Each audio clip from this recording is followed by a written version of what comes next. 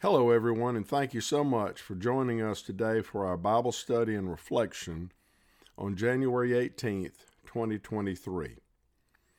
Let us begin in the name of the Father, and of the Son, and of the Holy Spirit. Amen. Peace be with you. Let us pray. Dear Heavenly Father and most merciful God, we are grateful for your incredible sacrifice so that we might have freedom and life. Forgive us when we don't thank you enough for who you are, for all that you do, for all that you've given us. Help us to set our eyes and hearts on you and your Son, Jesus Christ. Help us to dwell more on our blessings and less on those things that are bothersome to us. We ask this in the name of Christ, our Savior. Amen. So we all have highs and lows every single day. You know what I'm talking about, the good things and the bad things that life tosses at us. What we do with those highs and lows affects how we physically feel, mentally feel, as well as our spiritual health. I'd like to read to you a short story written by Eve Turek, titled The Gratitude List. Eve begins her story with a quote by Will Arnett, and I quote, "I am happy because I'm grateful. I choose to be grateful. That gratitude allows me to be happy," end quote. And this comes from a book written by Amy Newmark titled Chicken Soup for the Soul, Attitude of Gratitude. And it's 101 stories about counting your blessings and the power of thankfulness. Here is Eve's story. And this is written from her perspective. I nearly dropped the phone. Instead of listening to my daily litany of grief and upset, my friend had suggested I try practicing more gratitude. Hadn't she heard what I said? Her next few words literally changed my life. You already know all that is going wrong in your family life right now, she said. I promise you, there is still beauty around you that you never notice. Doing a nightly gratitude list will help you find that beauty again. She told me to get a small notebook, the kind used for writing grocery lists or daily tasks. Number each page from 1 to 10, she said, and write down 10 things you are grateful for. She also warned me that I might have difficulty finding 10 in a single day at first. Just keep at it, she said. I trusted my friend enough to know she spoke from compassion and love. The family I had married into had been rocked by the recent death of my husband's older sister. Rather than bringing the extended family together, her death just drove them further apart.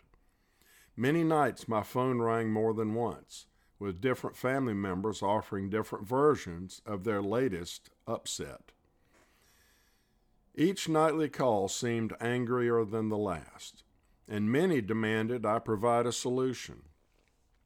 Each morning I called my friend, telling her the latest bad news, and she'd always listened patiently until this particular morning when she gave me her gratitude advice. I had exactly the sort of notebook she described, so that evening, right before bed, I sat in the bathroom, numbered the first page, and tried to recall 10 things I could honestly be thankful for. She was right. It was hard at first. I was actually ashamed to run out of blessings halfway through. The next night, I had to start over and list 10 more. My first notebook has more gaps between dates than it does daily entries. My friend's counsel to focus on each day's lived experience gave me a framework to use. Rather than list by rote big-ticket items like a roof over my head or my husband's love, I began to search for small, specific pleasures I had scarcely noticed. Early lists included such blessings as a taste of cranberry juice, a bird feather found, a grandson's hug, my husband's early morning smile, and a cool breeze on a hot August day. I recalled that my mother would mark special days every year on her kitchen calendar. The first daffodil, the first robin. Robins are year-round birds here, but the spring's first ladybug made a later list, as did the annual emergence of sea oats on the coastal dunes where I live. Looking for gratitude list items became a quest that took me through the hours of each day as I wondered, what will I find to give thanks for tonight? More than 17 years have passed since my first gratitude list. I still sit quietly for a few minutes in the bathroom right before bed and write out my daily blessings in a little notebook. Living through the COVID-19 pandemic, I've had plenty to worry about. My health, the health of my family, business, and community. Every time I felt overwhelmed by all I had no control over, my gratitude list grounded me. It readied me for sleep and the next day's challenges by shifting my focus again to nature's beauty and bounty. To date, I date each entry and start my list with these simple words. Tonight, I am grateful. Gratitude brings me joy and hope. Sometimes my list chronicle what I have received from others or from nature. I have learned to say thank you in the moment, which helps me remember the experiences and encounters that make up my list later. I re-experience these joys every night when I pause to write down my thanks. On other days, my list outlines what I have been blessed to share with others. Just this week, my list included safe travels for a dear friend, a beach walk at first light, a serendipitous heart shape in the curl of a breaking wave, and a young deer with extremely large ears and eyes peering at me through the grasses on the dunes. Many nights as I am writing out my thanks, I can sense God saying, "You're welcome," and wait until you see what's in store tomorrow. Tonight, my list will include the chance to share this reflection for possible publication, knowing that someone who reads it may be inspired to start a gratitude list of their own. All right, that was a wonderful little story, and the book was shared with me by my pastor, Tony Metz, and I'm so glad he shared that with me. And now you may be wondering or thinking about the fact that, Arthur sure does offer a lot of suggestions in this podcast. I wonder if he actually follows through on any of these. The answer is yes, and it is a continuous challenge for me to live out my own words and suggestions. A close friend of mine shared this book, as I mentioned, and I added it to my Kindle collection on January 4th of this year. Well, I immediately started a gratitude journal, and on the 4th, I listed 11 things I was grateful for that day. On January 5th, I listed 4 things. And then on January 16th, I listed 3 things. Yes, you might have noticed there was a gap there of almost 2 weeks between my journal entries. But I have resumed them and hopefully will make a habit of it going forward. I will tell you from personal experience that it does make a difference in a positive way. It doesn't totally mute all of the negative events in my life, but it certainly does lower the volume so it does not consume as much of my attention as it used to. Now, researchers say that as little as 5 minutes a day for 10 weeks, there was a study done that participants felt happier and more enthusiastic and optimistic towards life when they kept a gratitude journal.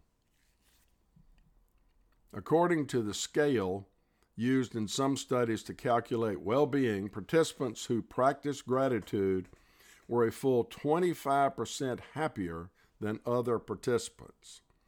Gratitude journals and other gratitude practices often seem so simple and basic. We often have people keep gratitude journals for just 3 weeks, and yet the results have been overwhelming. We've studied more than 1,000 people from ages 8 to 80 and found that people who practice gratitude consistently report a host of benefits.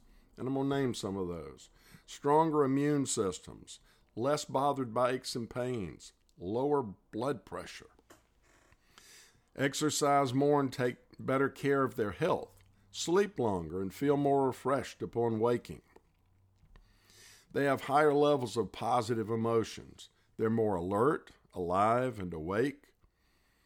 They experience more joy and pleasure and more optimism and happiness.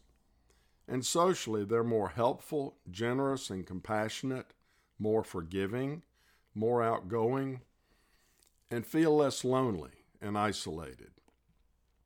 So the social benefits are especially significant here because, after all, gratitude is a social emotion.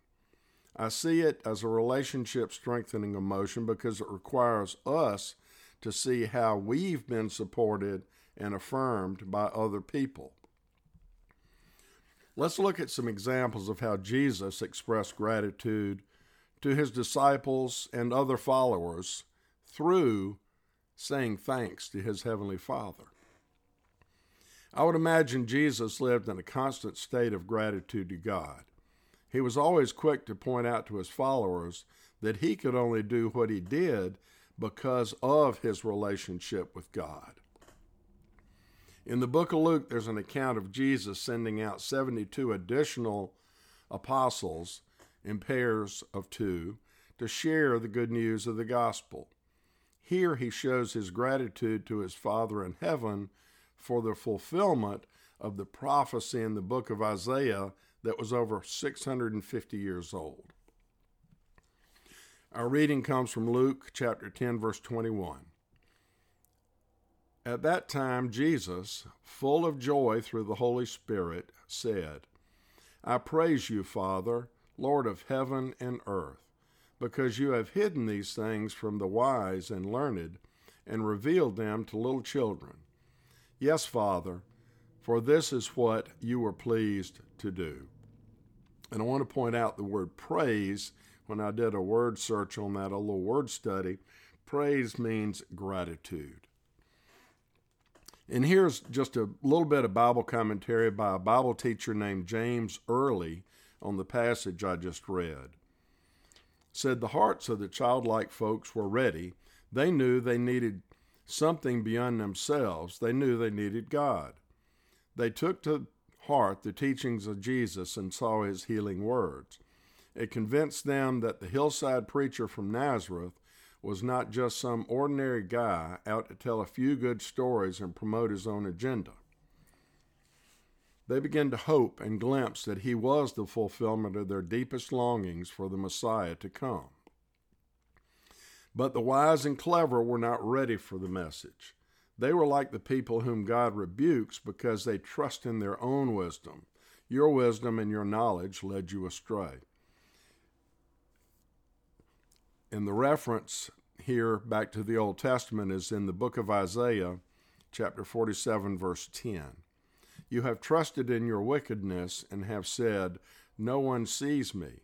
Your wisdom and knowledge mislead you when you say to yourself, I am, and there is none besides me. Well, and of course, Jesus was thankful at the feeding of the 5,000. Matthew, Mark, and John all record the fact that Jesus gave thanks. Matthew chapter 15, verse 36. Then he, Jesus, took the 7 loaves and the fish, and when he had given thanks, he broke them and gave them to the disciples, and they in turn to the people. And in Mark chapter 8, verse 6, he told the crowd to sit down on the ground. When he had taken the 7 loaves and given thanks, he broke them and gave them to his disciples to distribute to the people. And they did so. And the final reading on this is from John chapter 6, verse 11. Jesus then took the loaves, gave thanks, and distributed to those who were seated as much as they wanted. He did the same with the fish. Sometimes I ask myself, what would I have done? Ask yourself, what would you have done if you were in the same situation that Jesus was that day he fed the 5,000? Would I have trusted God to provide, or would I have complained to him because he had gotten me into one heck of a mess with 5,000 hungry, soon-to-be angry people as the sun was going down and their stomachs were growling? Or would I have been trusting enough and grateful enough to say thank you to God for the fish and the loaves, and turned into enough to feed 5,000 with plenty left over? Something to ponder. You might say, well, that was Jesus, and that was 2,000 years ago, and how can I have an attitude of gratitude now just because of what he did? It's a fair question, and it's because in and through the Holy Spirit that Christ abides in us, we now have the mind of Christ, as evidence in the reading from 1 Corinthians chapter 2, verse 16. For who has known the mind of the Lord so as to instruct him? But we have the mind of Christ. We all have highs and lows in our lives every day. What we dwell on is up to us. I guess it really boils down to this. We do have the ability to be grateful. We have the capability of being grateful. But are we willing to be grateful? The choice is ours, and it will take practice. And I will be the first to admit, I've got a lot of practice ahead of me. Let us pray. Thank you, Lord, for the blessings you have bestowed on our lives. You have provided us with more than we could ever have imagined. You have surrounded us with people who look out for us. You have given us family and friends who bless us every day with kind words and actions. Help us to be ever mindful and grateful for every blessing that flows from you. We give you thanks in the name of your Son, Jesus Christ. And now go in peace and serve the Lord.